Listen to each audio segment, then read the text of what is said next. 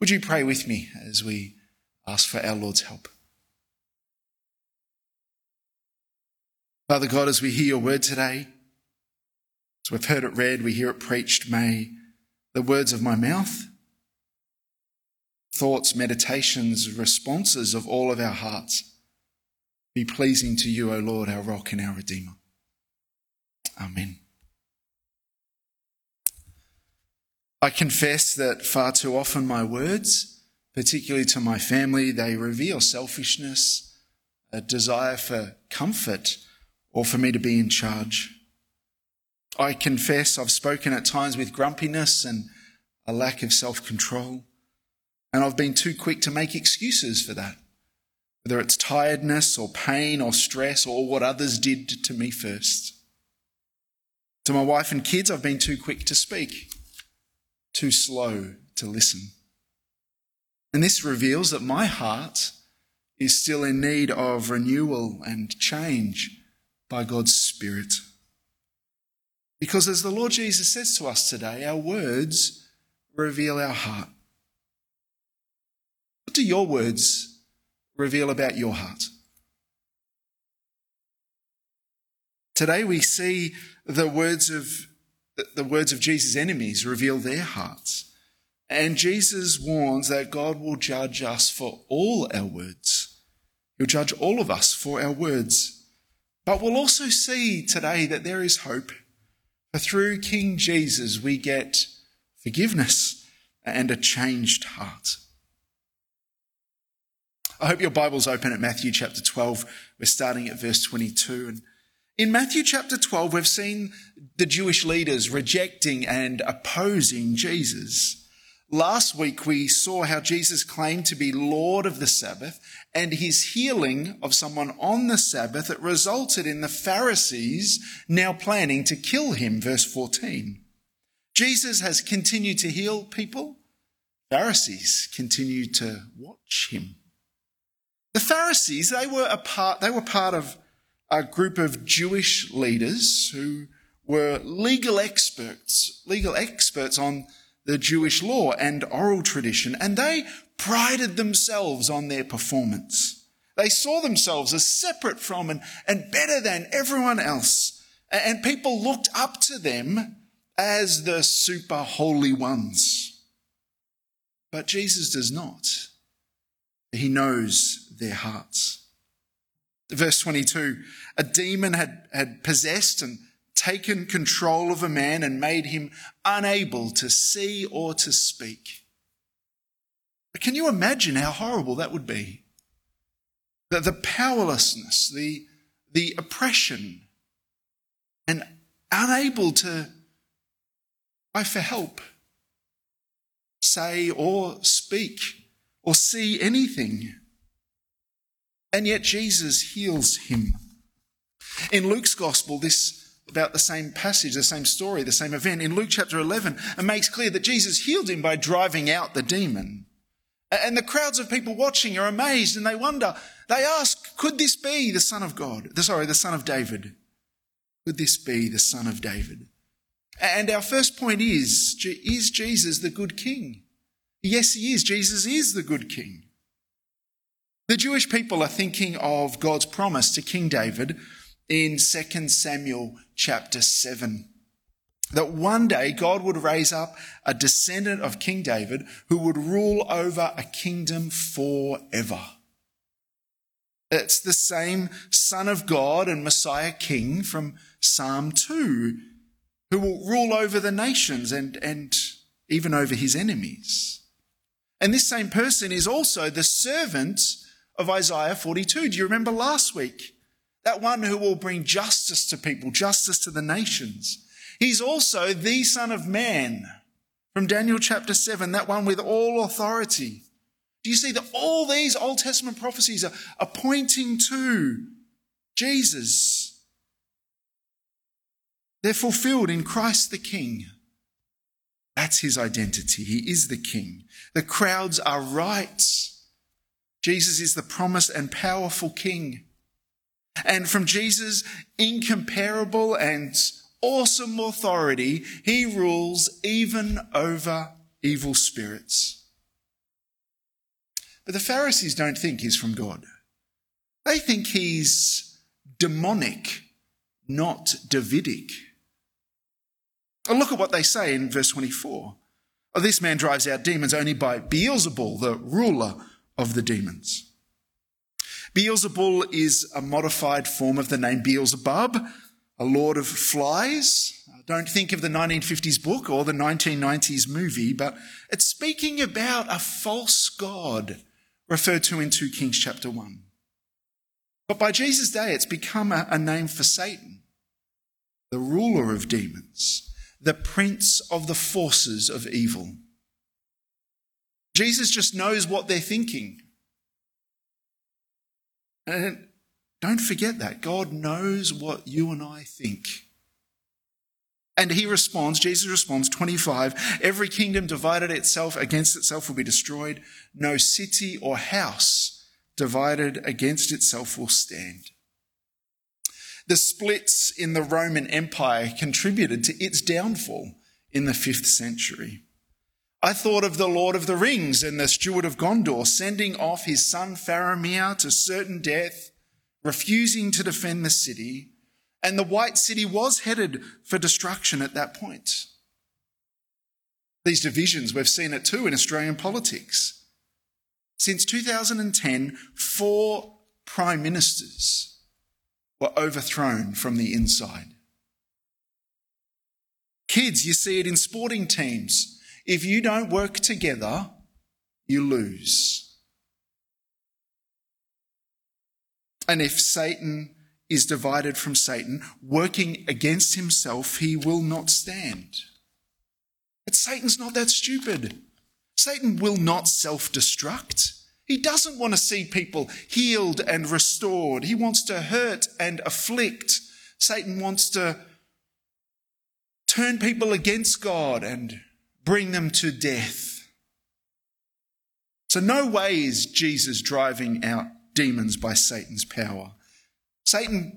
Jesus brings God's kingdom and he plunders Satan's kingdom.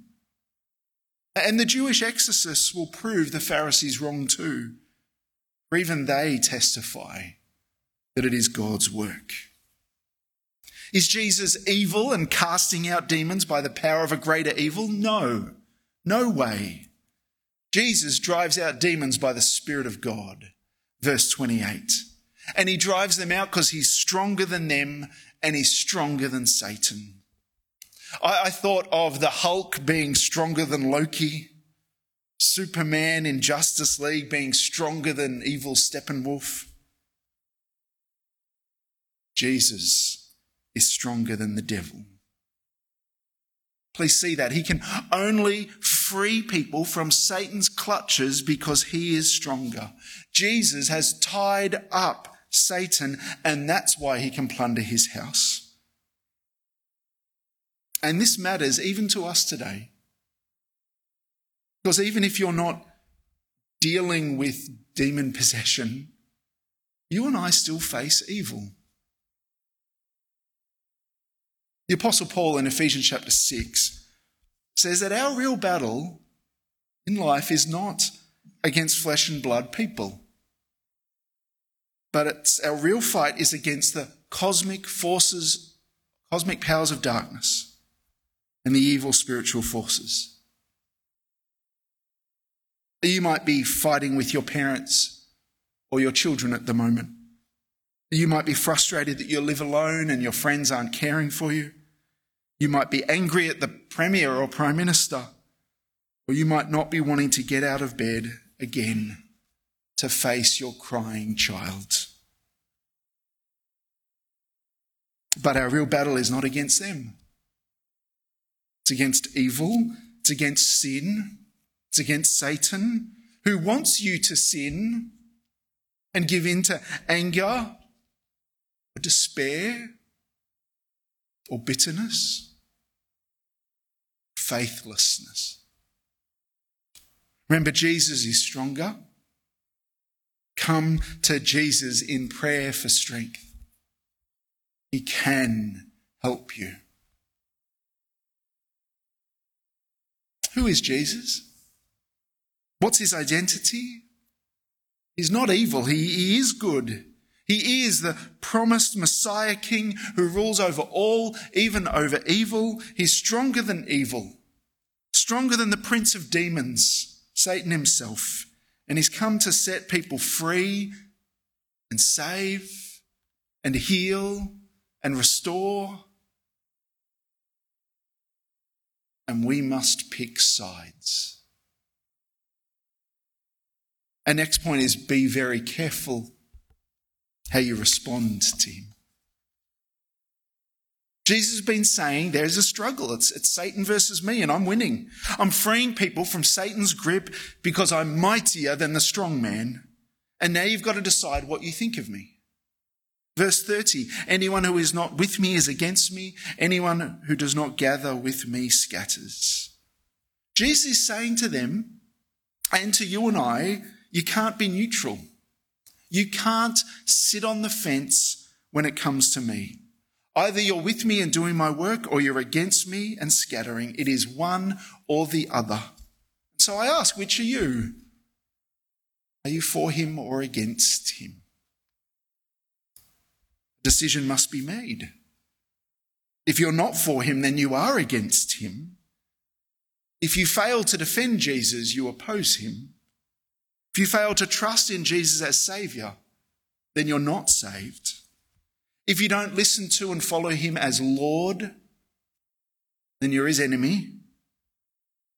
If you're not helping others enter his kingdom by your words and actions, you're actually scattering. But there's hope. Therefore I tell you, says Jesus, people will be forgiven for every sin and blasphemy. The blasphemy against the Spirit will not be forgiven. Many people fear that they've committed this unforgivable sin. I've spoken to such people. But heaps of people in our city, around the world, heaps of people fail to see or believe that Jesus is Saviour and Lord. People do make mistakes about his identity, and people sin greatly. Picture a 70-year-old drunkard who's lived a life of sexual immorality, lying, stealing, foul language, blasphemy, ungodliness for decades. Do you realise that he is just as forgivable as the 7-year-old child who's done nothing worse than normal childhood naughtiness and selfishness? Or do you realise that the prostitute is just as forgivable as you or I, or that nice person with their hidden pride and greed and selfishness? All those things can be forgiven.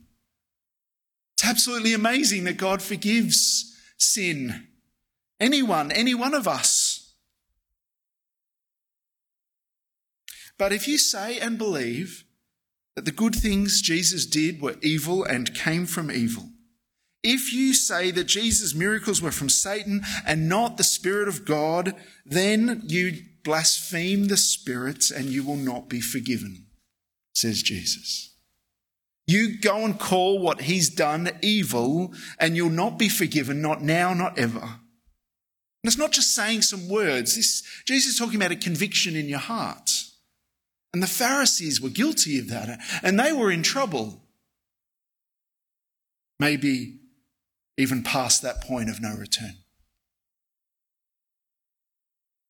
It's ironic that the Pharisees, the word means the separated ones, who thought that they were separate from everyone else and devoted to God, that they were most of all separated from God and his Messiah.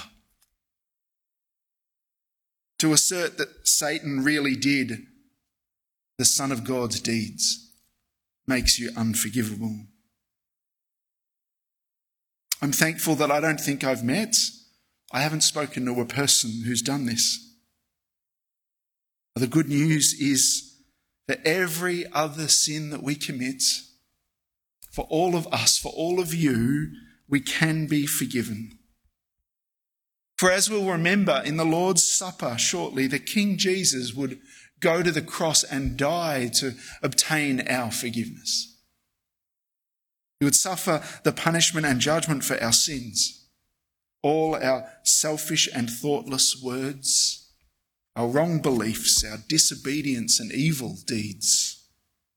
Anything and everything else can be forgiven, and don't we thank God for that? Jesus paid for it all. So for anyone who turns to him, trusts in him, that there is forgiveness. God won't remember our sins and count them against us. He will welcome you into his family and adopt you as his child and pour the riches of his grace upon you. And it's life-changingly good news for us, even in lockdown. Do you know that forgiveness?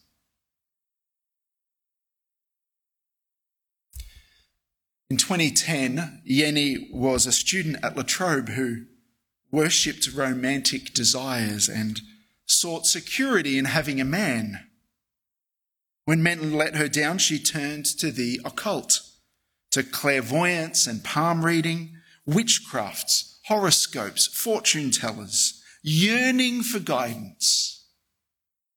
But she felt like an evil presence was following her.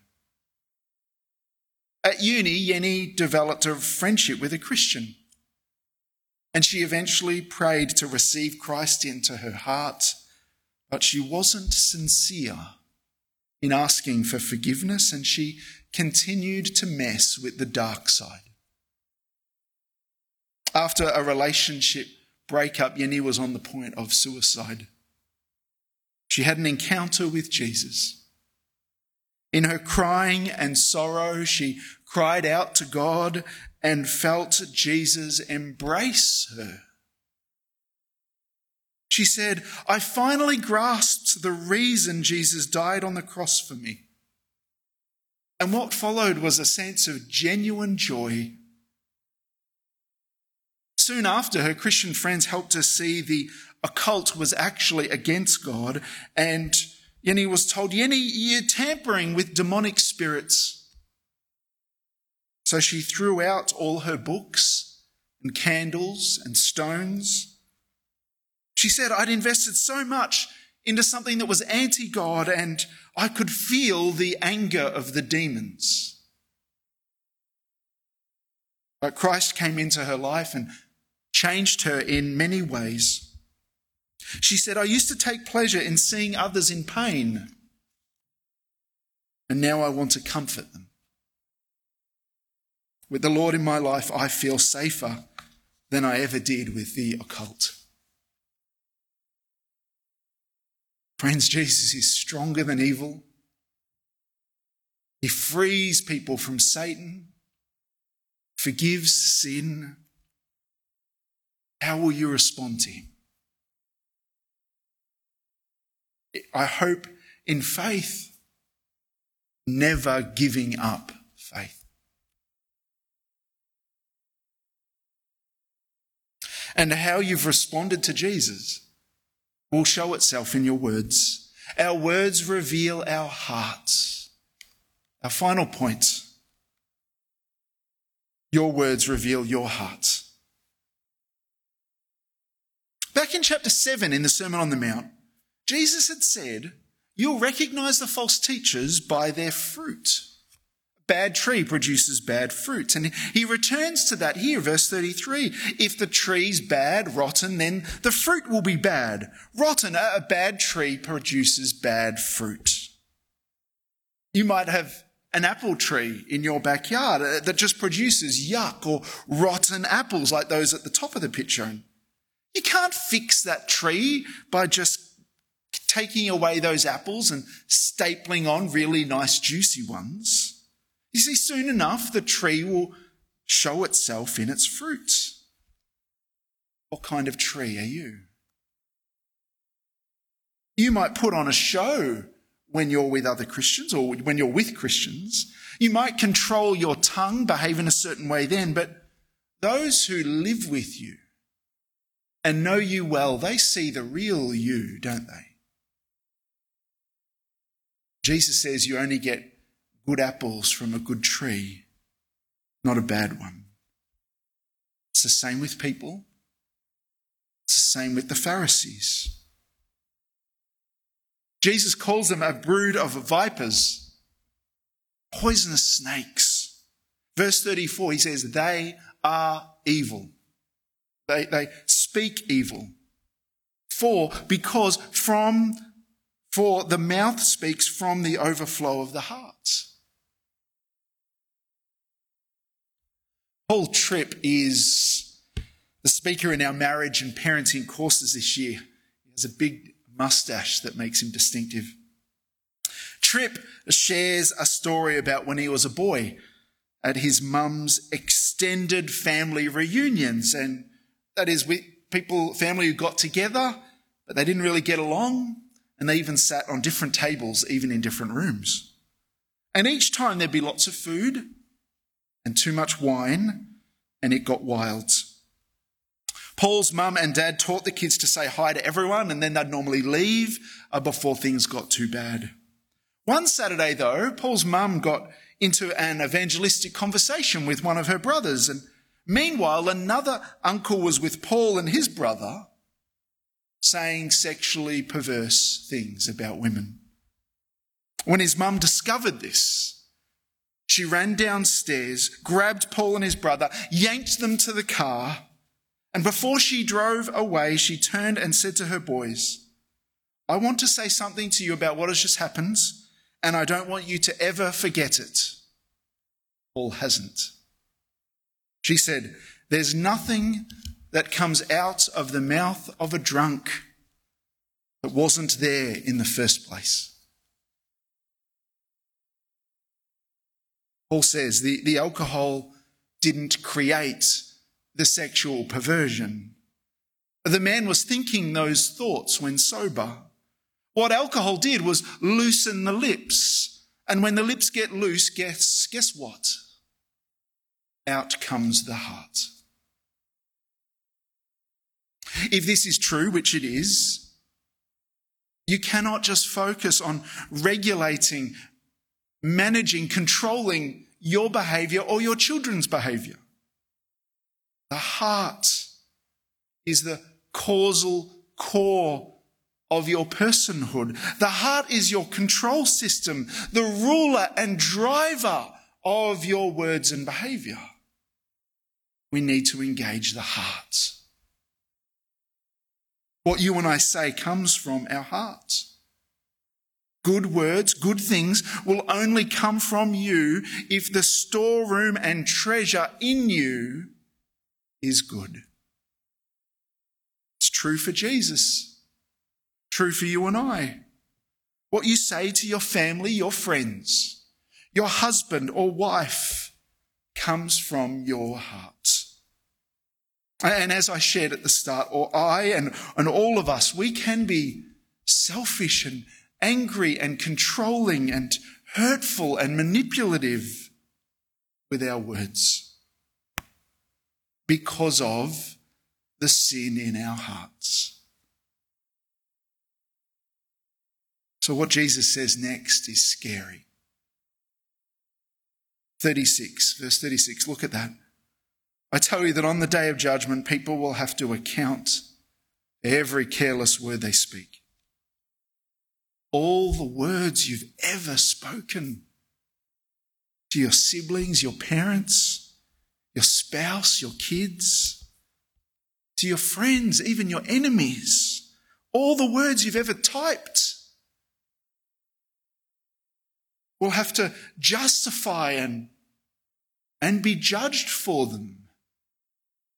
Every careless, coarse, unhelpful, unloving word. And you know what?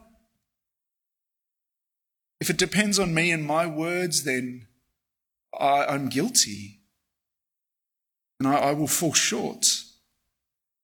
I've spoken careless, hurtful, grumbling, sinful words more times than I can remember or count. Have you done that too? And if you or I or anyone stands before God and is judged on our words and performance, we will all be found guilty, all be condemned. We deserve judgment and hell. But there is one who never sinned with his words. From his good heart, Christ only and always spoke good words. Only Jesus was without sin, and he was the one who gave himself as our sacrifice and substitute. Only by trusting in his sacrificial death for us in our place can we be forgiven and not condemned. If we've trusted in him, there is now no condemnation for those of us who are in Christ Jesus. So if I stand before God one day and he says, Clinton, why should I let you into my heaven? I cannot speak of my good words or good deeds or actions or performance. I can only say I trust in Jesus, my great deliverer, my Saviour and my King who died for me. Only trust in Jesus acquits us, justifies us. Is he your Saviour too?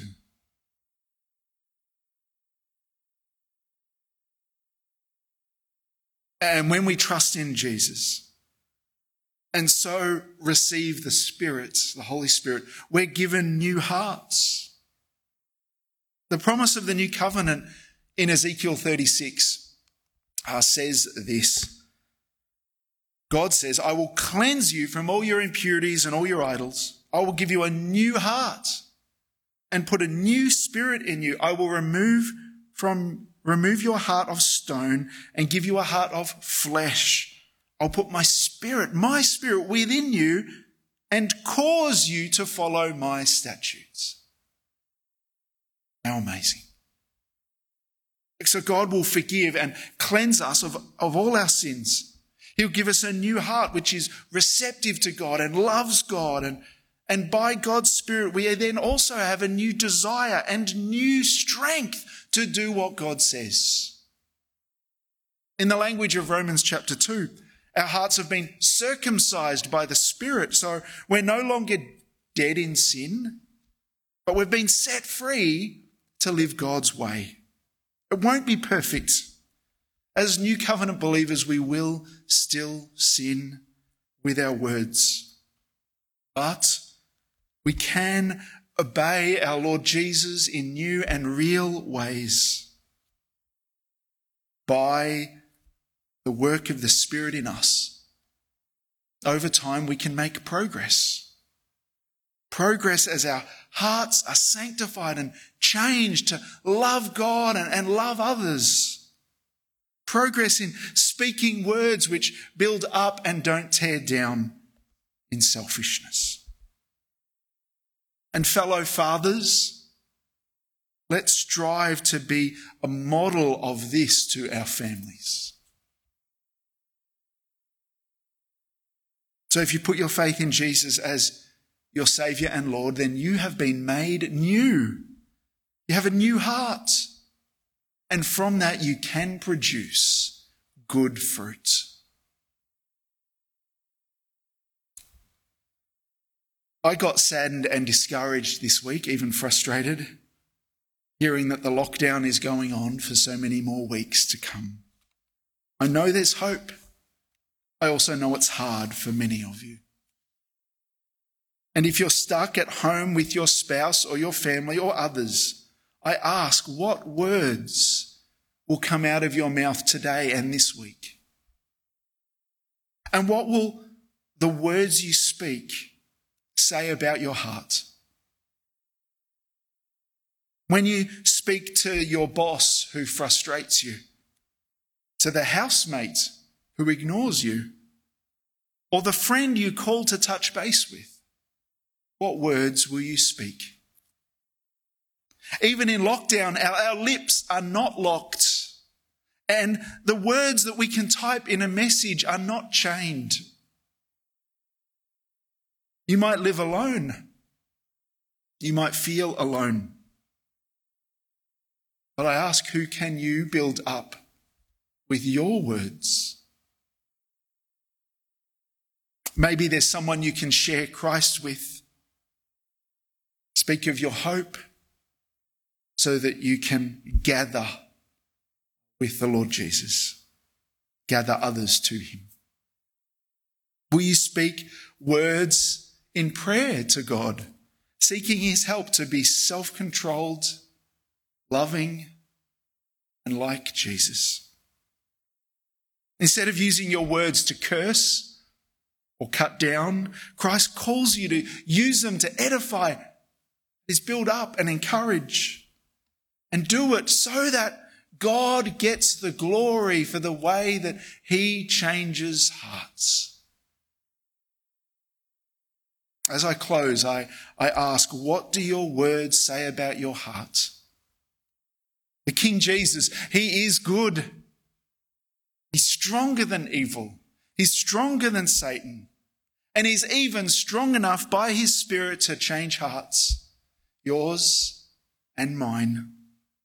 So come to him in faith and speak good words that glorify him.